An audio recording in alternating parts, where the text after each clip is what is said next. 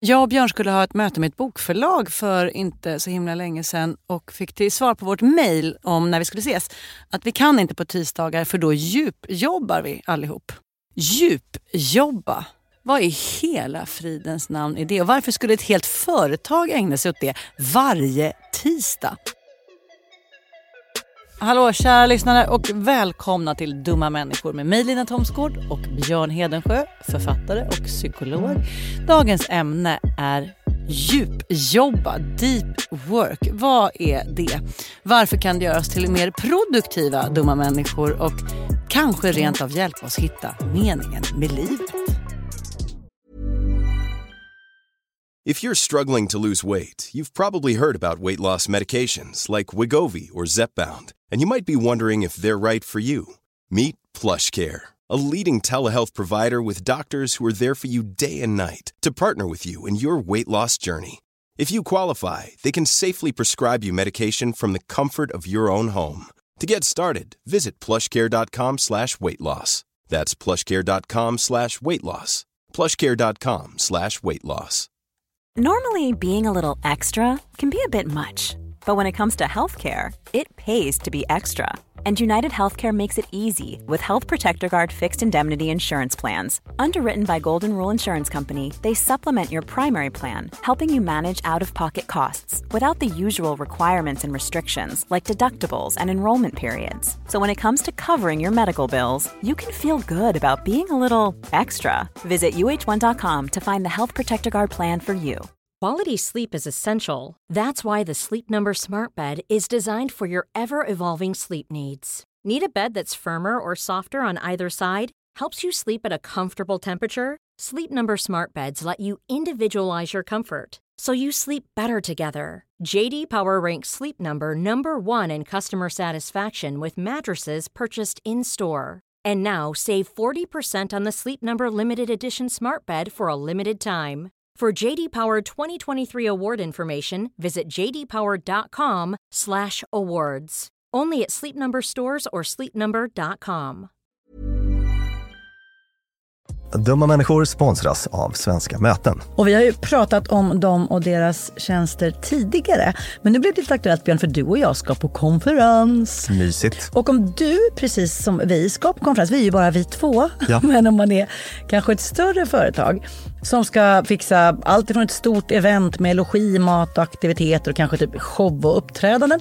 Eller bara ett mindre dagmöte på bara några timmar. Ja. Så är Svenska möten den givna partnern att vända sig till för att boka.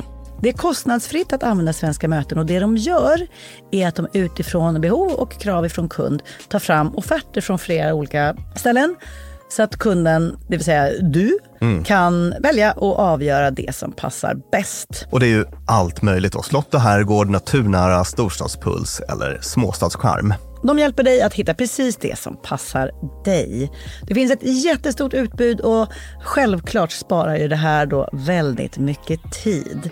Och Björn, hur gör man då om man vill planera möten eller konferens och använda sig av Svenska möten som partner? Gå in på svenskamoten.se och där kan du välja hur du vill boka. Det går att boka direkt online, göra en förfrågan via ett formulär, chatta med Svenska mötens medarbetare, ingen bot ska jag säga, eller ringa om man vill prata med någon. Ja, alltså svenskamoten.se. Så tusen tack Svenska möten. Dumma människor sponsras av Länsförsäkringar. Och Länsförsäkringar är ju mer än bara ett försäkringsbolag. De jobbar ju med bank, lån, pension, försäkringar, alltså hela balletten. Ja. Och det här tänkte jag på i morse när följande sak inträffade. Du vet, jag och Alex har flyttat några gånger. Och varje gång vi har flyttat så har vi sagt, vi ska aldrig mer flytta. Ja. Vi har också sagt, vi ska aldrig mer renovera. Du vet såhär, inte en kökslucka ska bytas ut. Inte en färg ska målas om. Nu är det så här och det här blir toppen. Ja. Och det har vi liksom lyckats hålla i nya lägenheten tills det blev vinter. För vet du vad som hände då? Jag berättar. Jag behöver ett badkar. Och vet du vad jag då är så glad över? Nej. att jag har buffertsparat just för såna här grejer. Så att jag sätter över den lilla summan 1600 kronor varje månad på ett litet konto. Enkom för när såna här saker dyker upp. Att jag bara måste ta bort en liten duschvägg och stoppa in ett badkar. Och det tänker vi nu göra. Ja, så att oavsett vad någon säger eller vad man säger till sig själv så är det mycket i livet som förändras. Och då finns Länsförsäkringar där för alltid. Så kom ihåg att Länsförsäkringars bank kan hjälpa dig med lån och sparande. Så att du har till exempel en buffert för när saker och ting förändras. Tack så mycket Länsförsäkringar. Idag ska vi prata då om deep work, djupjobb. Det är ett begrepp lanserat av en amerikansk professor som heter Cal Newport. Han har också skrivit en bok om det här som heter Deep Work, även på svenska. Den finns på svenska. Men kommer att använda begreppet djupjobb nu då i detta poddavsnitt. Cal Newport, han är professor inte i psykologi utan i systemvetenskap faktiskt. Dock bygger hans böcker väldigt mycket på psykologisk forskning och han är liksom tvärvetenskaplig i sin ansats. Och det har också uppstått han har en jättestor följarkrets. Han har haft ett väldigt genomslag kan man säga. Och det har ju kommit ett antal böcker på samma tema och flera av dem är bra, men det här tycker jag nog är den bästa. Ja, men vad är då djupjobb? Jo, det handlar om att checka ut från distraktioner och fokusera och hänge sig åt jobb och skapande. Att man går in i zonen på något vis och bara djupjobbar. Och det finns gott om folk som ägnat sig åt det här genom historien. Långt innan Cal skrev sin bok. Exakt. Så att det han har gjort är att egentligen strukturera upp metoder för det. Så att egentligen är det väl delvis en effektivitets- och produktivitetshandbok. Men det är också mycket mer än så. För att Cal Newport menar att det är här man hittar egentligen mening i livet. Oj! Det här är inte bara ett avsnitt för de som vill kunna koncentrera sig på jobbet utan de som letar efter mening i livet kommer få det svaret här. Ja, de kommer få sig något litet till livs i alla fall. Ska vi bara gå på en lite mer detaljerad definition av djupjobb? Ja. Djupjobb, arbetsuppgifter utförda i ett ostört koncentrerat tillstånd där man utnyttjar hela sin mentala kapacitet. Detta arbetssätt ökar arbetets kvalitet, skärper utövarens skicklighet och ger resultat som är svåra att kopiera. Genom djupjobb kan man vrida de sista värdefulla dropparna ur sin intellektuella kapacitet. Och efter årtionden av forskning inom både psykologi och neurovetenskap vet man att den mentala anspänning som djupjobb medför också är en förutsättning för att intellektet ska kunna utvecklas. Så att det är själva grundidén och han säljer den oerhört effektivt. Alltså jag behöver inte mer sälja än så. Det jag behöver är att veta hur i helskotta lyckas jag få till en tillvaro där det finns utrymme för detta. Men det kanske i metodiken kanske det kommer också. Ja, det gör det. Ja, men det blir lite mer sälj innan dess. Det finns flera såna historiska figurer som var riktiga djupjobbare. Jung till exempel, psykiatern och en av 1900-talets största tänkare också. Han var en sån här riktig djupjobbarfigur. Han hade ett härligt torn som han satt och jobbade i. Klart man kan koncentrera sig och fokusera då man har ett härligt torn. Ja. Inga barn fick komma upp där, eller hur? Nej, precis. Ingen fick komma in. Ingen punkt. Exakt. Så att det här låg vid någon sjö i Alperna. Ja, såklart. Och han hade inte råd att vara där jämt. Utan han var tvungen att jobba som psykiater då i Zürich eller vad det var. Men satt i det här tornet liksom mellan vissa tidpunkter då och då för att få chansen att tänka de här stora tankarna. Och Mark Twain, amerikansk författare, skriver den här Tom Sawyer bland annat. Han gjorde det i ett skjul på Tomten Quarry Farm i New York där han tillbringade somrarna. Och det här arbetsrummet låg så långt från bostadshuset att familjen behövde kalla på honom genom att signalera med ett horn när det var dags för middag. Det räckte inte att ropa till Mark. Ja, du ser, det kommer lite rök mina öron. Vet du vad det är för rök? Det kommer rök ur Linas öron. Genusrök. Genusrök ur öronen och kanske ur näsborren också. Ja.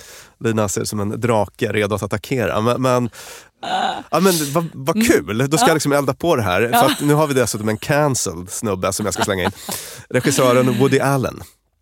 Och oerhört produktiv konstnär då kan man säga, filmskapare. Under en 44-årsperiod så skrev och regisserade han 44 filmer som fick 23 Oscarsnomineringar. Nej, det är faktiskt en helt arbetstakt sjukt. som är Det är helt sjukt. Coco Banana. Och han ägde ingen dator under den här tiden. Alltså har väl delvis att göra med att han började med det här 1969.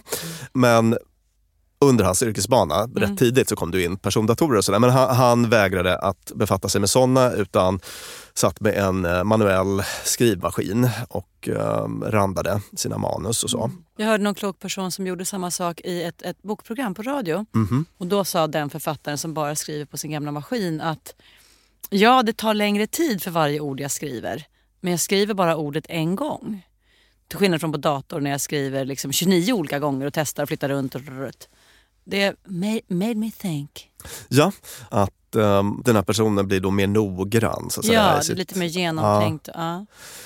J.K. Rowling, Harry Potter för... Ja, tack kvinna. Ja, och supercancelled. Men vi tar det lilla vi får. Vi är här borta på kvinnokanten. Hon äger visserligen en dator då, men skrev de här Harry Potter-romanerna helt frikopplat från internet. Alltså hon bara stängde ute alla distraktioner av den typen. Och då kanske du tänker så här, ja, men personer som levde för jättelänge sedan eller som var teknofobiska, är det bara sådana som... Ja, är det bara sådana som ska lyftas i, i det här sammanhanget. Och då säger Cal Newport, nej då, inte alls, utan vi har sådana som Bill Gates. Gillar ändå data. Han gillar data. Han har varje år 2 tänkarveckor då han checkar ut och sitter i en stuga vid en sjö till exempel och ägnar sig åt läsning och stora tankar, slutcitat. Hur är det med hans barn? Hans disk? Ja, man kan känna en pyrande genusilska, men man kan också känna kanske en pyrande ilska för att vem har råd att hålla på så här? Ja. Eller snarare så här, det kanske det är en del som har, men det är självklart att Bill Gates har det. Alltså, ja, exakt. Ja, han kan liksom ha... Han skulle kunna ha ett tankehalvår utan att det skulle krusa hans privatekonomiska yta. Och jag ska bara ta ett sista exempel på en sån här... understryker den här poängen att man inte behöver vara teknofob för att vara en djupjobbsentusiast. Det finns en författare som heter Neil Stevenson och vi som vet, vi vet. Så att säga. Han är väl kanske inte super household, men han är liksom enorm i folk som gillar att läsa science fiction och sånt där. Han är en ganska spännande figur för att han är intellektuell och han är en sån här som NASA anlitar och så. Hans framtidsscenarion är så otroligt liksom genomtänkta och vetenskapsbaserade ofta. Så att han anlitas av typ regeringar och NASA och sådär för att de vill få hjälp att tänka kring framtiden. Och han är omöjlig att få tag på. Alltså på elektronisk väg i alla fall. Han skriver på sin hemsida då att varför man inte kan nå honom. Varför inte finns kontaktuppgifter. Om jag ser till att lägga upp mitt liv så att jag får långa sammanhängande oavbrutna arbetsstunder så kan jag skriva romaner. Vad händer om jag istället blir avbruten hela tiden? Istället för romaner som finns kvar för all framtid kommer jag att lämna efter mig en massa e-brev som jag skickar till enskilda personer. Slutcitat. Nu ska vi jobba med väldigt fart, väldigt fart, väldigt fart. Hej och hå. Nu har vi lyft in några, vad ska man säga, väldigt tech-savvy personer som djupjobbare. Med det har vi liksom etablerat poängen att man kan vara en startup-grundare och fortfarande vara en djupjobbare. Ja. Men med det sagt så tycker ändå då Cal Newport att orsaken till att vi kunskapsarbetare har tappat kontakten med det här djupet är nätverkstjänster i olika former. Allt från liksom Facebook och Twitter och sådana sociala medier, TikTok och nyhetssajter och liksom olika typer av internettjänster. Och en sån här grej är då e-posten.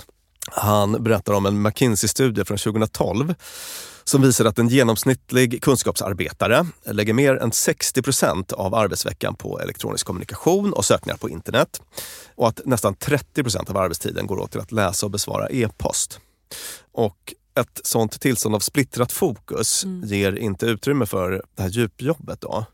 Eftersom det kräver långa stunder av tänkande utan avbrott. Ja, säger jag. Men som talesperson för Team Maila vill jag ändå säga att jag tycker att det är så dumt när man gör e-post, alltså man gör färdmedlet e-post till innehållet. För att säga 60% läggs på e-post, eller hur många procent det nu var. Men e-post don't kill people, dålig e-post kills people. Ja, men framförallt att så här, det är inte, jag sitter ju inte och e-postar e-post, utan jag sitter ju och löser problem, kommunicerar, hjälper anställda, tar reda på saker. Alltså det är ju i sig, e-post är, formatet är ju inte innehållet. Nej, visst. Med det sagt så förstår jag ju ändå att hade jag stängt ner mejlen helt, eller det som liksom har hänt, säg att man jobbar på tåg på den tiden när det inte fanns så bra internet på tåg. Och så satt man 6 timmar till Malmö, så fick man stanna i Hallsberg i 2 timmar för att det var vagnfel. Sablar i min lilla muff vad man fick gjort. Helt otroligt mycket fick man gjort. Ja. För att tanken inte dansade iväg. Precis, och det har ju också att göra dels att man blir faktiskt avbruten. Vi har gjort ett avsnitt om multitasking där vi tog upp problemet med det. Men där tog vi också upp en annan studie som han tar upp i den här boken, och det är en kvinna som heter Sophie Leroy vid University of Minnesota. Och det handlade om det här som kallades uppmärksamhetsrest. Minns du vad det var, Lina? Ja, att du och jag har pratat om vad 7x9 är. Och sen springer jag iväg och ska hjälpa någon annan med att laga shakshuka. Men i mitt huvud så håller jag fortfarande på att försöka lista ut vad 7x9 är. 63. Och så blir du sämre på shakshukan. Ja, exakt. Och vice versa. Om ni vill ha detaljer om den här studien så kan vi rekommendera vårt avsnitt om multitasking och varför det är problematiskt. Men det är precis så som Lina säger, att man tar med sig en liten rest. Ja, av det där icke-lösta problemet. Eller rent av det lösta problemet kanske. Ja, och går och småfnular på det. Och det stör i den nya uppgiften då.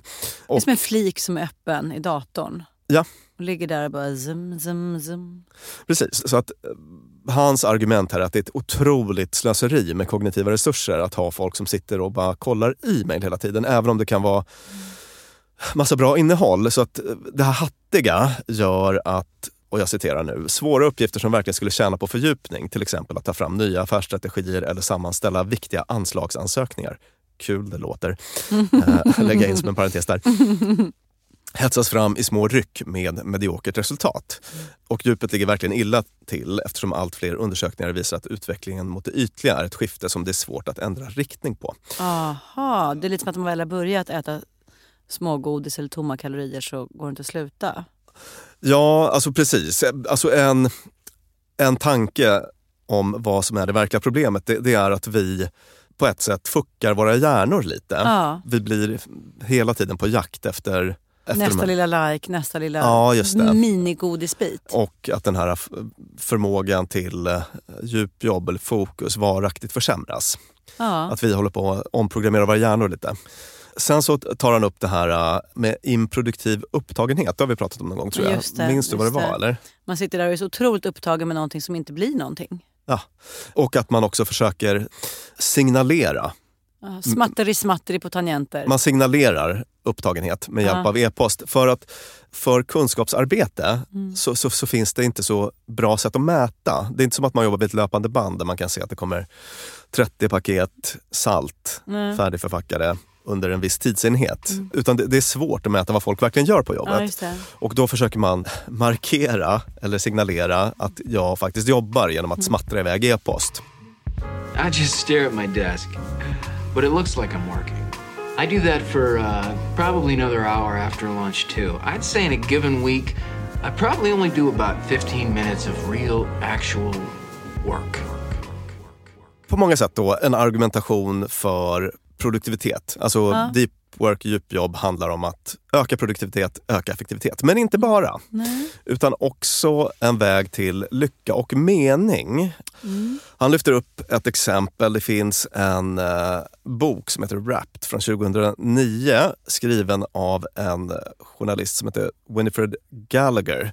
Vetenskapsjournalist. Hon hade fått cancer. Fick en cancerdiagnos. En långt framskriden. Och skriver då i den här boken: sjukdomen ville få monopol på min uppmärksamhet, men jag skulle så mycket som möjligt försöka fokusera på mitt liv istället. Så att det var hennes utgångspunkt då. Och hon gick in i livet med ett sånt kanske inte fokus på jobb då, men med djupt fokus på annat. Alltså filmerna, promenaderna och kvällsdrinken. Och upptäckte att det fungerade förvånansvärt bra, citerar du boken här då. Hennes liv under denna period borde ha varit genomsyrat av rädsla och självömkan, men att hon märkte att hon istället hade det ganska trevligt. Och vad ska man säga, alltså det är ingenting man kan förvänta sig. För de allra flesta så kommer ett sånt här besked att innebära något absolut fasansfullt och otroligt mycket sorg, ångest och så vidare. Det är väl det naturliga. Men den poäng jag vill göra med att ta upp det här är att, som också ligger i linje med sånt som vi tidigare har pratat om i podden. Ja, precis. Det är att ett lyckligt liv handlar mycket om var man lägger sitt fokus. Närvaron, att vara där liksom. Det här känner jag igen från behandling också. Att var man väljer att lägga sitt fokus kommer att påverka din upplevelse av liksom lycka och mening. Just det. För det är så himla fint att så här, du kan i det här rummet som jag är i nu, så kan jag välja att fokusera på den sköna heltäckningsmattan mot mina fötter eller den obekväma stolen mot min rumpa. Jag har det valet, och om jag väljer att fokusera på sköna heltäckningsmattan mot fötterna och är liksom närvarande i det istället för att studsa runt mellan 140 andra saker, så fyller jag min lilla livssekund med njut jämfört med om jag bara, och solen gör ont och det är för alltså. Och det här är en grej som man har sett då att äldre har blivit bättre på. Har blivit bättre på jämfört med när man var yngre eller bättre på över tid? Alltså äldre idag är bättre än äldre på 70-talet? Nej, äldre är bättre än yngre personer på det här. Man har sett det var en Stanford-psykolog som heter Laura Carstensen som mätte känslomässigt påslag för yngre och äldre som fick se både positiva och negativa bilder. Och då kunde man se att de här äldre personerna var jämfört med yngre, de var mer neutrala inför det negativa men mer positiva. Inte så mycket påslag av det negativa, mycket påslag av det positiva.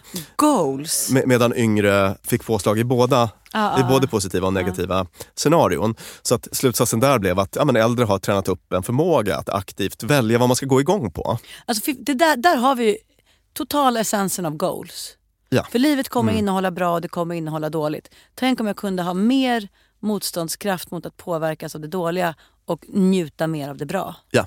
Alltså är goals att bli gammal. Perfekt, för det kommer att bli. Ja, det är en sak man får med åldrande. Man blir liksom bättre på att välja rätt relationer och den typen av grejer. Det är underbart att det är på det viset. Och det här menar Cal Newport är en sån sak som det är ytterligare ett argument för det här fokustänket. Att är man bättre på djupjobb eller djupt fokus i största allmänhet så blir man också bättre på att välja rätt. Sådär. Och nu när du säger välja och fokus så är det 2 ord som du ofta brukar nämna samtidigt som du pratar om medveten närvaro. Ja, så är det ju. Att liksom kunna styra. Precis. Kunna ta lite makten av vad vill jag tänka på här och inte. Ja, och en grej med det här meningsskapande i fokus är ju också att det här med flow. Jag har ju tagit upp den här psykologen Mihai Csikszentmihalyi, ungrören med världens krångligaste namn. Flow var begreppet han lanserade och det är ett otroligt lustfyllt tillstånd. Jag hoppas verkligen att lyssnarna har varit med om det någon gång. Att när man jobbar med en arbetsuppgift och man går upp i den så fullständigt så att man glömmer bort att kissa mer eller mindre. Man mår ju kanon när man är i det tillståndet och det upplevs som väldigt meningsskapande. Och det är ju en annan, alltså djupjobb är nästan en förutsättning då för att man ska komma in i det tillståndet. You know me, I just go with the flow. Nu kan vi gå på reglerna. Ja, det finns regler. Ja, alltså nu har vi varit inne på egentligen en problembeskrivning mycket. Ja, okej. Hur gör vi då för att uppnå det här härliga? Ja. Vad finns det för regler att följa? Gå på djupet och hitta ett bra schema för det. Hitta ett bra schemaupplägg för att gå på djupet. Och han tar avstamp där i en studie av en som heter Baumeister. Och i just den här studien så var det så att man följde 205 personer som utrustades med personsökare som aktiverades slumpmässigt. En typ av studie som vi har tagit upp i andra sammanhang då. Och när de fick ett beep så skulle de rapportera in vilka begär som den här personen hade. i det ögonblicket. I det ögonblicket eller de senaste 30 minuterna och sen besvara ett gäng frågor då om de här begären. Och efter en vecka så hade de samlat in mer än 7500 sample och det de upptäckte då det var att folk kämpar mot sina begär dygnet runt. Vad tror du att folk ville ha? Vilka begär var vanligast? De ville ha mat, de ville sova, de ville kanske Det var 3 i topp. Well done. Kul. Då slutar jag där på topp. Och de 2 andra då på 5 i topp var att ta en paus från jobbet och att kolla e-post och sociala medier, webbsurfa, lyssna på musik, titta på tv som var en egen kategori.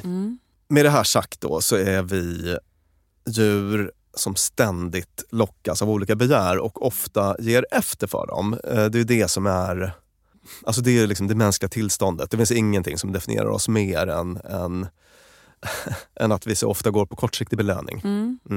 Och det är ofta det som jag behandlar i olika former då. Och där behöver det inte handla om liksom, mat och sömn utan snarare att man går på kortsiktig ångestdämpning istället för att stå ut med obehag och sådär. Och för att hantera det här så ett viktigt steg är att liksom skapa en struktur som ger en lite hjälp. Och en sån sak är att göra scheman. Lunch äter vi när det är lunch. Ja, klockan 12. Så vad gör vi på kvällen? På tisdag. Ja. Man kanske inte schemalägger allt. Nej, det behöver man inte göra. Vi har pratat om att schemalägga sex kan vara en bra grej. Ja. Och det här han erbjuder då 4 nivåer. Liksom 4 olika svårighetsgrader av djupjobbsschema. Okej. Ja. I den första, den svåraste, den kallar han monastisk. Och det är i princip att göra sig onåbar. Det är nästan en munktillvaro. Det är till exempel den här Neil Stevenson, författaren då. Ja, just det. Det går inte ens att mejla till honom. Nej. Han har hystat telefonen i bäcken. Och han kan undvika sånt här ytjobb i väldigt hög utsträckning. För han får ingen e-post att hantera. Den andra då eller nästa nivå är lite lättare. Bimodal kallar han den. Och det är till exempel Jung. Han hade sin psykiatriska praktik i Zürich. Just det, och sen åkte han till Tornet ibland. Sen åkte han till Tornet ibland och körde 2 timmar på förmiddagen. Sådär. Passar fler. Och sen har vi den rytmiska skolan. Som är att man tar kortare pass. Typ 90 minuter före arbetsdagens början och så. Känns görbart. Ja, och jag tror att det kanske var den här som han själv bekände sig till. Det är ju ofta så då att jag menar, man har ju ett liv också att hantera. Ja, barn och annat som går först så att säga. Och sen så den sista varianten som han kallar journalistisk och det är att passa in djupjobbet i schemat när luckor erbjuder sig. Här fick jag fredag eftermiddag ledig, då blir det djupjobb. Ja, du skrev ju häromdagen på Twitter eller vart det var hur otroligt tacksam du var över att någon hade ställt in något. Ja, men alltså så underbart, ja. Plötsligt får man 1,5 timme att ligga i sin sons säng och pilla sig i naveln medan han bygger Lego. Ja, så det blev inget djupjobb där då. Men my type of djupjobb. Ja, så att det är de 4 typerna och så får man lägga sig på en nivå som man tycker är görbar och sen så är det lite olika vägar framåt därifrån. Schema är ett viktigt första steg då och sen så pratar han om att ritualisera. Koppen ska stå där, musiken ska vara den här, eller? Ja, till exempel. Han tar upp några exempel på personer som där det här var väldigt uttalat. Min exfrus största idol tror jag, Robert Caro. Han är en Pulitzer-vinnande biografiförfattare. Skriver om amerikanska presidenter och sånt där. Men en väldigt speciell person vet jag. Och han har liksom varenda centimeter av kontoret är styrt av regler. Och vad avspänt. Ja, precis. Man kan ju lätt tänka sig att det blir ett överskott då. Men var han ställer böckerna, hur han förvarar anteckningsböckerna, vad han har på väggarna. Han har superorganiserat sådär. Hur många bokstäver finns det i hans diagnos? Ja, kanske ganska många, jag vet inte. Och Charles Darwin, evolutionslärans upphovsman, var en sån då. Hade en strikt arbetsrutin. Klev upp vid 7, tog en kort promenad, åt frukost ensam. Drog sig tillbaka till sitt arbetsrum mellan 8 och halv 10. Ägnade sig en timme åt att läsa korrespondens från dagen innan och därefter återvände till arbetsrummet och stannade där från 10:30 till 12 för att tänka stora tankar och sen så tog han en promenad efter lunch och så vidare. Alltså den typen av ritualiserad arbetsdag. Och det här är ju några extrema exempel då. Men inte extrema... Alltså jo, det är upplägg med att Karo där med alla olika... Att allt var ritualiserat. Men som tidsblock betraktat. att mellan 10:30 och 12 sitta och grunna. Man bara, det är ju inte omöjligt. Nej, det är precis. ju liksom inte sådär asketiskt. Liksom, Nej, det ligger väl närmare det som han tycker att man faktiskt ska ägna sig åt då. Man ska ställa sig frågor som, var ska du arbeta och hur länge? Alltså platsen. Ja, just det. Och det vet ju jag som psykolog då, att det kan vara väldigt bra att liksom skapa en plats som är förknippad med djupjobb då till exempel. På samma sätt som man vill att sovrummet ska vara associerat till sömn och man därför kanske inte ska spela Nintendo Switch där inne, så kanske man ska ha ett rum, om man har möjlighet, som är helt dedikerat till djupjobb. Just det, har man eller inget fokus. rum så det, liksom det där lilla hörnet när man har sitt lilla skrivbord. Exakt.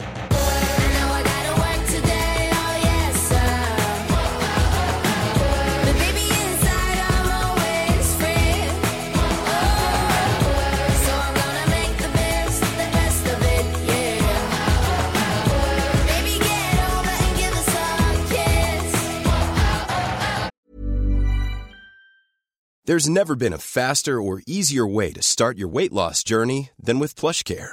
PlushCare accepts most insurance plans and gives you online access to board-certified physicians who can prescribe FDA-approved weight loss medications like Wegovy and Zepbound for those who qualify. Take charge of your health and speak with a board-certified physician about a weight loss plan that's right for you. Get started today at plushcare.com/weightloss. That's plushcare.com/weightloss. plushcare.com/weightloss. Quality sleep is essential. That's why the Sleep Number Smart Bed is designed for your ever-evolving sleep needs. Need a bed that's firmer or softer on either side? Helps you sleep at a comfortable temperature? Sleep Number Smart Beds let you individualize your comfort, so you sleep better together. JD Power ranks Sleep Number #1 in customer satisfaction with mattresses purchased in-store. And now, save 40% on the Sleep Number Limited Edition Smart Bed for a limited time. For JD Power 2023 award information, visit jdpower.com/awards. Only at Sleep Number stores or sleepnumber.com. There's never been a faster or easier way to start your weight loss journey than with PlushCare. PlushCare accepts most insurance plans and gives you online access to board-certified physicians who can prescribe FDA-approved weight loss medications like Wegovy and Zepbound for those who qualify. Take charge of your health and speak with a board-certified physician about a weight loss plan that's right for you. Get started today at plushcare.com/weightloss. That's plushcare.com/weightloss. plushcare.com/weightloss. Dumma människor sponsras av Tele2 och podden Internetpionjärerna. Björn, minns du när du fick internet? Ja, jag minns kanske inte exakt när, men jag minns det där modemet som höll på att plinga och surra. Sjung modemsången. Typ så. Jag har nämligen fått göra världens roligaste grej. Jag har fått programleda en podd som heter Internetpionjärerna. Och den är av Tele2 och handlar om när Sverige kopplades upp. Alltså från de här första modemen via de stora digitala reformerna. Och det är så spännande hur mycket som har hänt under de här åren. Gud, tänk att man har varit med om det här. Och just sådana som du och jag som både minns ett liv helt utan internet och som samtidigt inte skulle klara sig en kvart utan. Precis. Podden tar avstamp i år 1996 när internet utsågs till årets julklapp. Sen följer vi då den här digitala utvecklingen och användningen av den digitala tekniken via BankID, bloggar, internethumor och alla möjliga roliga människor som intervjuas, till exempel David Sundin, Ebba von Sydow och så vidare. Och den här podden, Internetpionjärerna, om när Sverige kopplades upp, finns ute nu. Rusar till poddspelaren. Ja, tusen tack Tele2. Dumma människor sponsras av Arlanda Express. Och du och jag, Björn, var ju på en jobbresa. Upp till Kiruna. Där var det ljuvligt. Verkligen. Och när vi sen landade för att komma hem så hade jag ju planerat på ett Lina Thomsgårds sätt. Skulle hämta barnen goda 45 minuter efter landning. Jag fick oerhört bråttom och istället för att springa ut och ställa mig i den långa taxikön så vrålade jag till det. Det här var faktiskt det blev en rolig scen. Ja. När jag såg hur det stod så här Arlanda Express 2 minuter och jag bara Björn, jag måste ta den. Och så bara, men ska vi inte ta taxi? Nej, historia slår igen. Jag springer ner och hinner på 18 minuter in i stan springa in, ta en tunnelbana, han hämta mina barn. Fantastiskt, ja. Och det var faktiskt otroligt. Ja, Arlanda Express är ju det snabbaste och smidigaste sättet att ta sig till och från Arlanda. Det tar alltså bara 18 minuter och det är väldigt hög punktlighet också. Så att de går i tid, alltid. Jag har heller aldrig varit med om en svalare tågcentral. Jag vet inte om att den ligger så långt ner. Men när man har sprungit snabbt för att hinna med det här tåget, för att man har, man har sekunder som man inte kan avvara, då är det en väldigt sval liten plats på att stå mellanlanda. Och sen hoppar man på och då hade man inte hunnit köpa sin biljett för att det hade inte jag hunnit tänka på. Då var det bara klicket in på nätet. Köp. Hur enkelt som helst. Så praktiskt. Och det här tåget går från tidig morgon 04.20 till sent på natten då 00.35. Och i högtrafik går Arlanda Express upp till var 10:e minut. Så hoppa på tåget. Det finns gott om anledningar att ta Arlanda Express. Tack så mycket Arlanda Express. Dumma människor sponsras av Claritin. Ja, för nu är det ju vår och vårkänslor spirar. Även jag har liksom varit ihop med min kille i snart ett decennium och blir vårkänsla. Lite vårrusig. Ja, jag vill ut och hålla hand och springa över en sommaräng. Ja. Då kan man tänka att det är synd om dem som inte kan det. Det är rätt många, ja. Det är det. Ja. Och det märker man alltid på just våren. För det är då de kommer in på kontoret och när alla andra är så uppspelta för att gatorna är sopade och solen gnistrar, så är det liksom bara rinnande ögon, rinnande näsa, det Min kliar. pappa till exempel, pollenallergiker som älskar att påta i trädgården då. Och det vill man ju att han ska kunna göra. Och det är där vårt budskap från Claritin kommer in i bilden. För Claritin ger vårkänslorna en chans för allergiker. Det är antihistamin vid tillfälliga allergiska besvär, till exempel pollen, pälsdjur eller dammallergi, som ger snabb effekt inom 1-3 timmar. Och besvären lindras i hela 24 timmar. Claritin, en tablett och sirap, Loratadin, är receptfria läkemedel vid tillfälliga allergiska besvär hos vuxna och barn över 6 år och kroppsvikt över 30 kilo om du tar tablett. Du ska inte ta Claritin om du är gravid eller ammar. Läs bipacksedeln noga innan du tar Claritin, särskilt om du har en leversjukdom eller ska genomgå hudtester för allergi. Och kontakta läkare om du inte mår bättre eller om du mår sämre efter 7 dagar. Och kontakta alltid läkare vid användning längre än 3 månader. Och mer om det här kan du läsa på bayer.se. Tusen tack Claritin. En annan fråga att ställa sig är: hur arbetar man, eller hur arbetar du, när du väl satt igång? Ja, det ska man också ha en liten regel för. Ja, till exempel förbjuda internetanvändning. Det här är någonting som jag har gjort när jag har skrivit böcker. Precis så här. Mellan vilka tider ska internet vara avstängt? För då singlar man inte iväg och kör en liten Google och så hamnar någon helt annanstans och börjar svara på en rolig kommentar. Nej. Alltså när jag verkligen har behövt prestera har jag gjort på det sättet och det har ju funkat. Det funkar ju jättebra. Och då finns det ju sån här mjukvara man kan använda för att hjälpa sig själv att stänga ner internet och så. Hitta dem på internet. Och man kan ha andra regler, till exempel hur många ord man ska skriva per... Ja, just det. En A4-sida. Ja.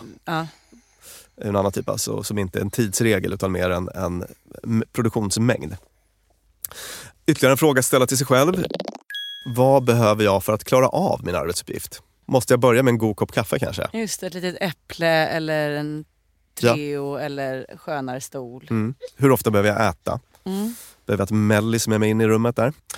Ett litet tips han slänger in där, det är att om man verkligen behöver prestera vid något enskilt tillfälle, att slå på stort och att försöka göra det även om man har begränsade medel så att säga, inom de ramar man har. Han tar som exempel på J.K. Rowling, dyker upp igen. Hon skrev ju Harry Potter som utblottad... En singelmamma typ. Singelmamma, precis. Men när hon skulle skriva klart så hade hon tagit in på ett av de finaste hotellen i Edinburgh för att på något sätt signalera till sig själv att nu är det allvar, nu är det viktigt. Just det, och det är en investering. Det är en investering, och det hjälpte henne att komma in i zonen. Ett annat knep han skickar med är att man inte ska arbeta ensam. Och den här frågan är ju lite komplicerad för att vi har ju det här med liksom öppna kontorslandskap som vi vet är produktivitetssänkande ofta. Folk kommer fram, avbryter. Själva motsatsen till djupjobb. Men samtidigt har vi det här med social facilitering, det vill säga att vi skärper oss i närvaro av andra. Just som du och jag bestämmer att nu sitter vi här 1 timme. Okej, vi kör. Så att när jag väl känner att nu vill jag slarva och göra något annat. Nej, Björn sitter och jobbar på så det ska jag också göra. Ja, så någon typ av pakt kan vara ett väldigt bra produktivitetstips då. Sen så har han ett tips som är verkställ som ett företag. Vad tänker du då? Blir du... Ja, men jag tänker att att vara lite sin egen stränga chef kanske? Yes, han utgår ifrån, det finns en Harvard-forskare som heter Clayton Christensen som har ett koncept som kallas 4 Disciplines of Execution. Och vi ska inte fastna i det, men han bygger sin lilla tipslista på det då, just här. Och det första är att fokusera på det som är verkligen viktigt, det omistliga. Och det här vet jag att du gillar. Ja, det har jag ju haft som någon fiffig regel att så här, varje dag så börja med det som är så viktigt och bökigt så att om du har det gjort så kommer du vara nöjd med dig själv idag. Exakt. Och det är ungefär det han säger. Ja. Att den som vill få kontroll över sin uppmärksamhet ska inte säga nej till alla de trivialiteter som informationssmörgåsbordet erbjuder. Istället ska man säga ja till det som väcker en överväldigande längtan och låta denna överväldigande längtan tränga ut allt annat. Och jag menar... överväldigande längtan är inte exakt vad man känner när man behöver liksom skicka in den här redovisningen till Riksantikvarieämbetet. Men precis. Man vet att jag längtar tills jag är klar med det. Exakt. Och en annan av de här 4 punkterna i det här verksamhet som ett företag då, det är att man ska gå på förhandsmätningar och jag ska förklara vad han menar med det. Vi tenderar ju ibland att ha väldigt mycket fokus på resultat, men det ligger ju i framtiden. Alltså, och att mäta kan vara väldigt motiverande. Fattar du vad jag menar? Räkna ord. Gud vad mycket lyssningar vi hade på podden förra året. Kul. Men det är ju så att säga i förfluten tid. Just det. Så att han menar att det kan vara väldigt motiverande att ägna sig åt något som han kallar förhandsmätningar. Och det kan vara hur mycket tid har jag lagt på det här projektet? Eller hur många liksom, telefonsamtal får jag in idag? Hur många säljsamtal lyckas jag klämma in?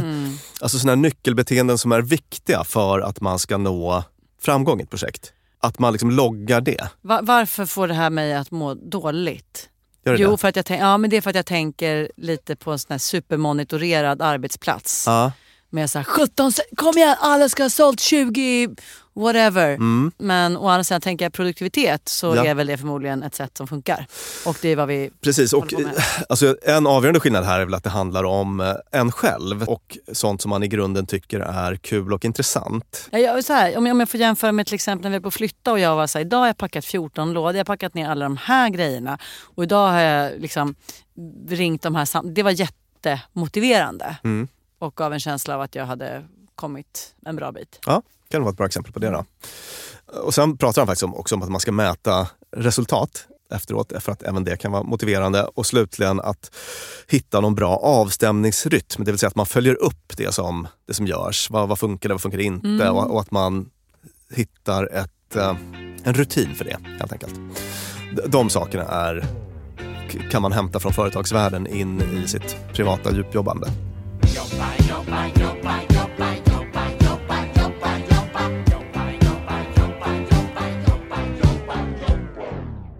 Jag märker att jag blir lite förbryllad, för jag tänkte när jag skulle göra att deep work var ungefär så här: gå in i en grotta, släng bort nyckeln och sitta och bara tänk fria tankar, så kommer du förr eller senare att skapa något bra. Och istället så kommer du dragandes med regler och hets. Ja, visst. Alltså det finns, det är jättemycket så att det handlar om att skapa struktur. Just av det här skälet som han tar upp den här Baumeisters studie om alla pockande begär. Och det är så intressant, alltså jag vet ju de här sakerna, jag har läst Deep Work 2 gånger och allt det här hänger ihop med sånt som jag som psykolog tycker och tänker. Men ändå, om jag ska sitta hemma måndag, tisdag i mina researchdagar för podden, du vet, det är så mycket uppskjutanden. Det är en tupplur, det är äta glass ur burk, det är att titta på en isländsk kriminalserie på Netflix. Alltså och googla den där skådespelaren i isländska kriminalserien. Så att det är väldigt lätt att liksom glida ur. Så reglerna hjälper en att hamna i den här grottan där man vill vara. Ja, reglerna hjälper en att hamna i grottan, precis. Men kanske kommer du då gilla nästa punkt som vi tar upp här. Berätta. Lata dig. Och det finns flera goda skäl till att lata sig. En sån är att avkoppling ger insikter. Sant. Det här tror jag att många lyssnare har en intuitiv förståelse för. Att man kan ha något problem, var det än kan vara, stopp i avloppet eller så, som man har försökt fixa. Och sen så försöker man och försöker, kommer ingen vart. Och sen så går man och spelar paddel eller tv-spel eller går och lägger sig. Och sen så bara puff, dyker lösningen upp när man slutar anstränga sig. Och det där finns det också studier på så där, hur det kan funka. Jag har ju blivit en mindre intressant människa sen vi flyttade till en lägenhet utan badkar. Att ligga i ett bad i en halvtimme och bara mina tånaglar borde jag måla. Förresten borde vi måla huset? Men då kanske vi kan göra så här. Alltså då kommer man på så det är underbart. Precis, på ett sätt kanske du djupjobbar där i badet. Ja, men det är det jag gör. Det är det jag just för att där är den stängd. Det är min lilla grotta. Där är den stängda dörren och där störs det inte. Och avkoppling ger dessutom återhämtning och energi. Och jag tänker då till exempel på en studie som vi tog upp i det här naturavsnittet där man delade upp 2 grupper försökspersoner och en grupp fick ta en promenad i skogsmiljö och en annan fick gå i en myllrande stadskärna och så fick man göra en koncentrationskrävande uppgift. Och de här naturgruppen klarade sig 20% bättre. Och sen så gjorde man så att man skiftade de här. Man bytte ut personerna i grupperna och fick samma resultat. Så att det var just den här avkopplingsgrejen som gav koncentrationsförbättringen. Alltså vi behöver återhämtning för att prestera. Det är inga konstigheter. Och ett sånt litet knep som han tar upp är att han är ju verkligen inne på det här med en ganska stram uppdelning mellan arbete och fritid. Och den kan man åstadkomma genom en avstängningsritual. Den kan gå till så att man säg kanske en kvart innan det klockslag då du har bestämt att arbetsdagen ska ta slut. Jag tror det var 17:30 i hans fall. Så gör du en to-do, eller du kollar vad har jag kvar sådär, av dagens arbetsuppgifter. För över dem till morgondagen, kollar kalendern för veckan så att inga obehagliga överraskningar, deadlines eller så väntar. Och sen så har du något litet sånt här, någon liten signalfras. I hans fall, han säger nedstängning komplett. Shutdown complete. Och efter det, alltså, han så tänker inte han på jobbet längre. Då är det annat som gäller. Jag behöver den frasen, eller jag behöver den förmågan. Ja, jag har anammat det där lite grann, minus den här frasen då. Och jag tycker att det funkar bra. Jobba mindre, dansa mer. Jobba mindre, tramsa mer. Jobba mindre, och dansa mer. Organisera mer. Sen ser den en annan sak som även du och jag har sagt. Nämligen omfamna tristessen. Ja, det är först när man är riktigt uttråkad som de där nya idéerna kommer. Ja, han hänvisar då till en forskare som heter Clifford Nass på Stanford som driver den här tesen om att online-världens ständiga krig om hjärnans uppmärksamhet har en långvarig negativ effekt på hjärnan då. Och att man lite grovt kan dela in folk i 2 kategorier. Folk som gör flera saker på en gång och folk som sällan gör det. Och de här som är bättre på att filtrera bort det irrelevanta, får mycket bättre arbetsminne och blir mycket bättre på det här djupjobbet. Och en grej man behöver träna på då är att kunna stå ut med lite låg stimulans. Ja, just det. Vi hade ett avsnitt om tristess som på ett sätt blev ett försvarstal för tristessen. Att man ska kunna stå ut med lite trist. Må bra även när det är tråkigt. Så här skriver han, att så snart hjärnan har vant sig vid att bli störd när det behövs är det svårt att sluta med beroendet även när man vill koncentrera sig. Eller med en krassare formulering. Om varje potentiellt uttråkat ögonblick i livet, till exempel när man står i köer i 5 minuter eller sitter ensam på en restaurang i väntan på en kompis, avvärjs med en snabb titt i smarttelefonen. Då har hjärnan sannolikt kablats om till den punkt där den, likt de mentala vraken i Nass forskning, inte är förberedd för djupjobb. Fan vad mörkt. Ja, det är så mörkt, Björn. Ja, men är det verkligen det? För att, jag menar, det här är en beskrivning av 97% av befolkningen. Ja, och det är inte 5 minuter kö, utan det är på allvar 5 sekunders kö. Ja. Men vi kanske är de här vraken allihop. Kan det vara så? Tänk om man har rätt. Alltså, det är något som är spännande med det här, för att det är ju the jury is still out. Vi vet inte riktigt. Nej, vi vet inte faktiskt. Hur det kommer att bli. Det är relativt nya vanor det här ändå. Men alltså vad de här långsiktiga effekterna blir och så. Men det jag vet är ju att, alltså jag vet ett par saker. Jag vet ju att jag själv gör så här. Men att jag ändå har förmågan att inte göra det. Men jag vet ju också att jag ganska ofta i min kliniska vardag jobbar med det här. Alltså den här typen av beteenden och alltså, har patienter som får i hemuppgift att inte titta i telefonen och sådär under x antal timmar och så. Och det är också en av de tips han ger då på vägen mot en bättre djupjobbarförmåga. Att man ska schemalägga internetanvändande både hemma och på jobbet. Som en slags koncentrationsträning. Många av de där reglerna är ju sådana som man har läst i liksom kvällstidningstipslistor och sånt jättelänge. Alltså så här, kolla bara mejlen 2 gånger om dagen. Stäng av bla bla bla. Det vore ju intressant att veta, har de fortfarande bäring? För att de finns ju lite mer facit på nu. Alltså, sånt som ändå har varit så här sanningar i 20 år. Ja. Kan man väl ändå nu se så här, var det så? Blev vi så otroligt skadade av att kolla mejl fler gånger än en gång om dagen? Det tror jag inte att man blir så skadad av, och det tror jag inte Cal Newport tycker heller. Däremot blir man ju mycket mindre produktiv. Det tror jag man kan fastslå.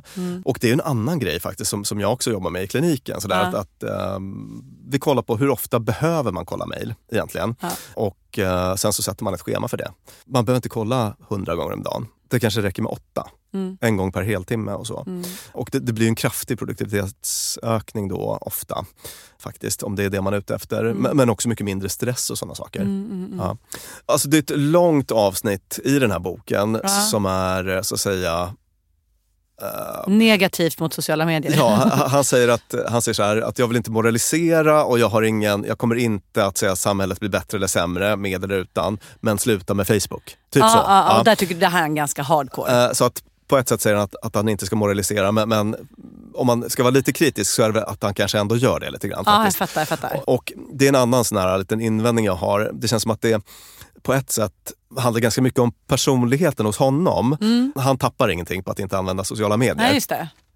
Men jag för min del tycker att väldigt mycket positivt i mitt liv kommer ur det. Ja, alltså när det tänk om många asgarv man skulle gå miste om. Ja, och inte bara underhållning utan du vet, några så här bästa vänner som jag har träffat på det sättet och jättemycket roliga jobbmöjligheter och så. Faktum är att jag skulle säga att sociala medier är instrumentella i mitt yrkesliv. Ja, visst. Så att lite möjligen förenklat negativt om den biten. Sådär. Ja. Men sen så, det är klart, det är otroligt mycket igenkänning när han pratar om de här liksom ständiga distraktionerna som blir. Ja. Och det där vet jag ju om. Och är det så att jag verkligen behöver prestera så ser jag till att mobilen är i ett annat rum gärna. Work, work, work, work, work, work. You see me heavy work, work, work, work, work, work. You see me do me dirt, dirt, dirt, dirt, dirt, dirt. You saw me better work, work, work, work, work, work. Då tänkte jag ta upp det som han kallar rensa bort ytjobb. Alltså att man inte bara anstränger sig för att få till djupjobb utan också man kör ett tvåfrontskrig, försöker få ner ytjobbet. Du vet, vi har ju 8 timmars arbetsdagar men de är ofta ganska improduktiva då. Så att du minns den här klassiska 4-hour workweek som jag tror att du har pratat Tim om. Ferriss. Ja, var en sån klassiker inom management. Business självhjälp. Business självhjälp, ja. Att man ska få ett rikare liv genom att bli mer effektiv och jobba mycket, mycket mindre. Och han är inne på samma spår då, fast kanske inte lika extremt. Att det här är också ett sätt att få en bättre livskvalitet genom att jobba mindre. Och han tar upp ett exempel, ett företag som heter 37 Signals, ett amerikanskt techföretag. De gjorde ett experiment där, hade en liksom progressiv chef som gav sina anställda ledigt hela juni månad. Alltså ledigt i bemärkelsen, ni ska fortfarande jobba, men ni kommer inte ha något ramverk för det. Inga briefingmöten, inga PM, inga PowerPoint-presentationer, SIP. Ni får bara liksom... Ut och bara gör. Ja, exakt. Och det blev en braksuccé då. Det blev en sån djupjobbstriumf verkligen, där de anställda kom tillbaka med flera projekt, eller så kompletterade projekt för datavisualiseringssystem och vad det var, som var extremt användbara för företaget då.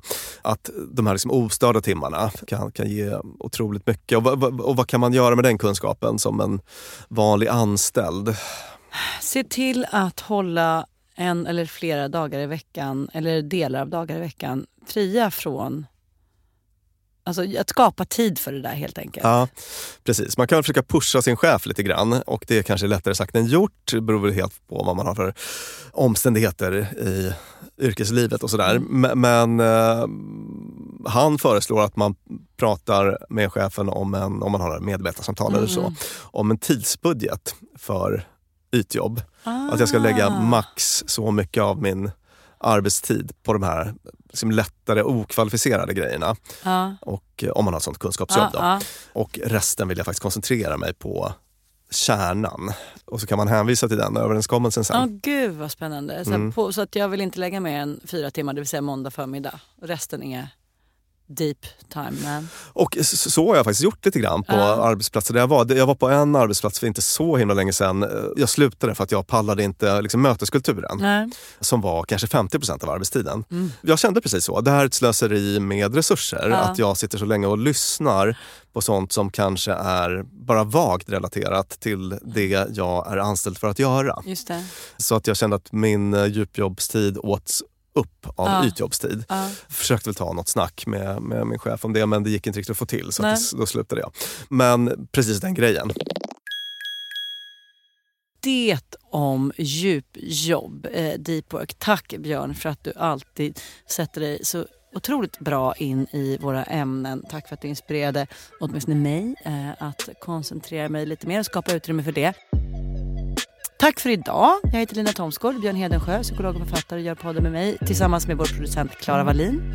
Podden klipps av Peter Malmqvist och spelas in hos Beppo. Och ni hittar oss i sociala medier där ni ska vara lagom mycket. Inte alls tycker Karl, men vi tycker att lagom mycket får räcka. På Instagram, dumma människor. Hörs mer snart. Tack och hej!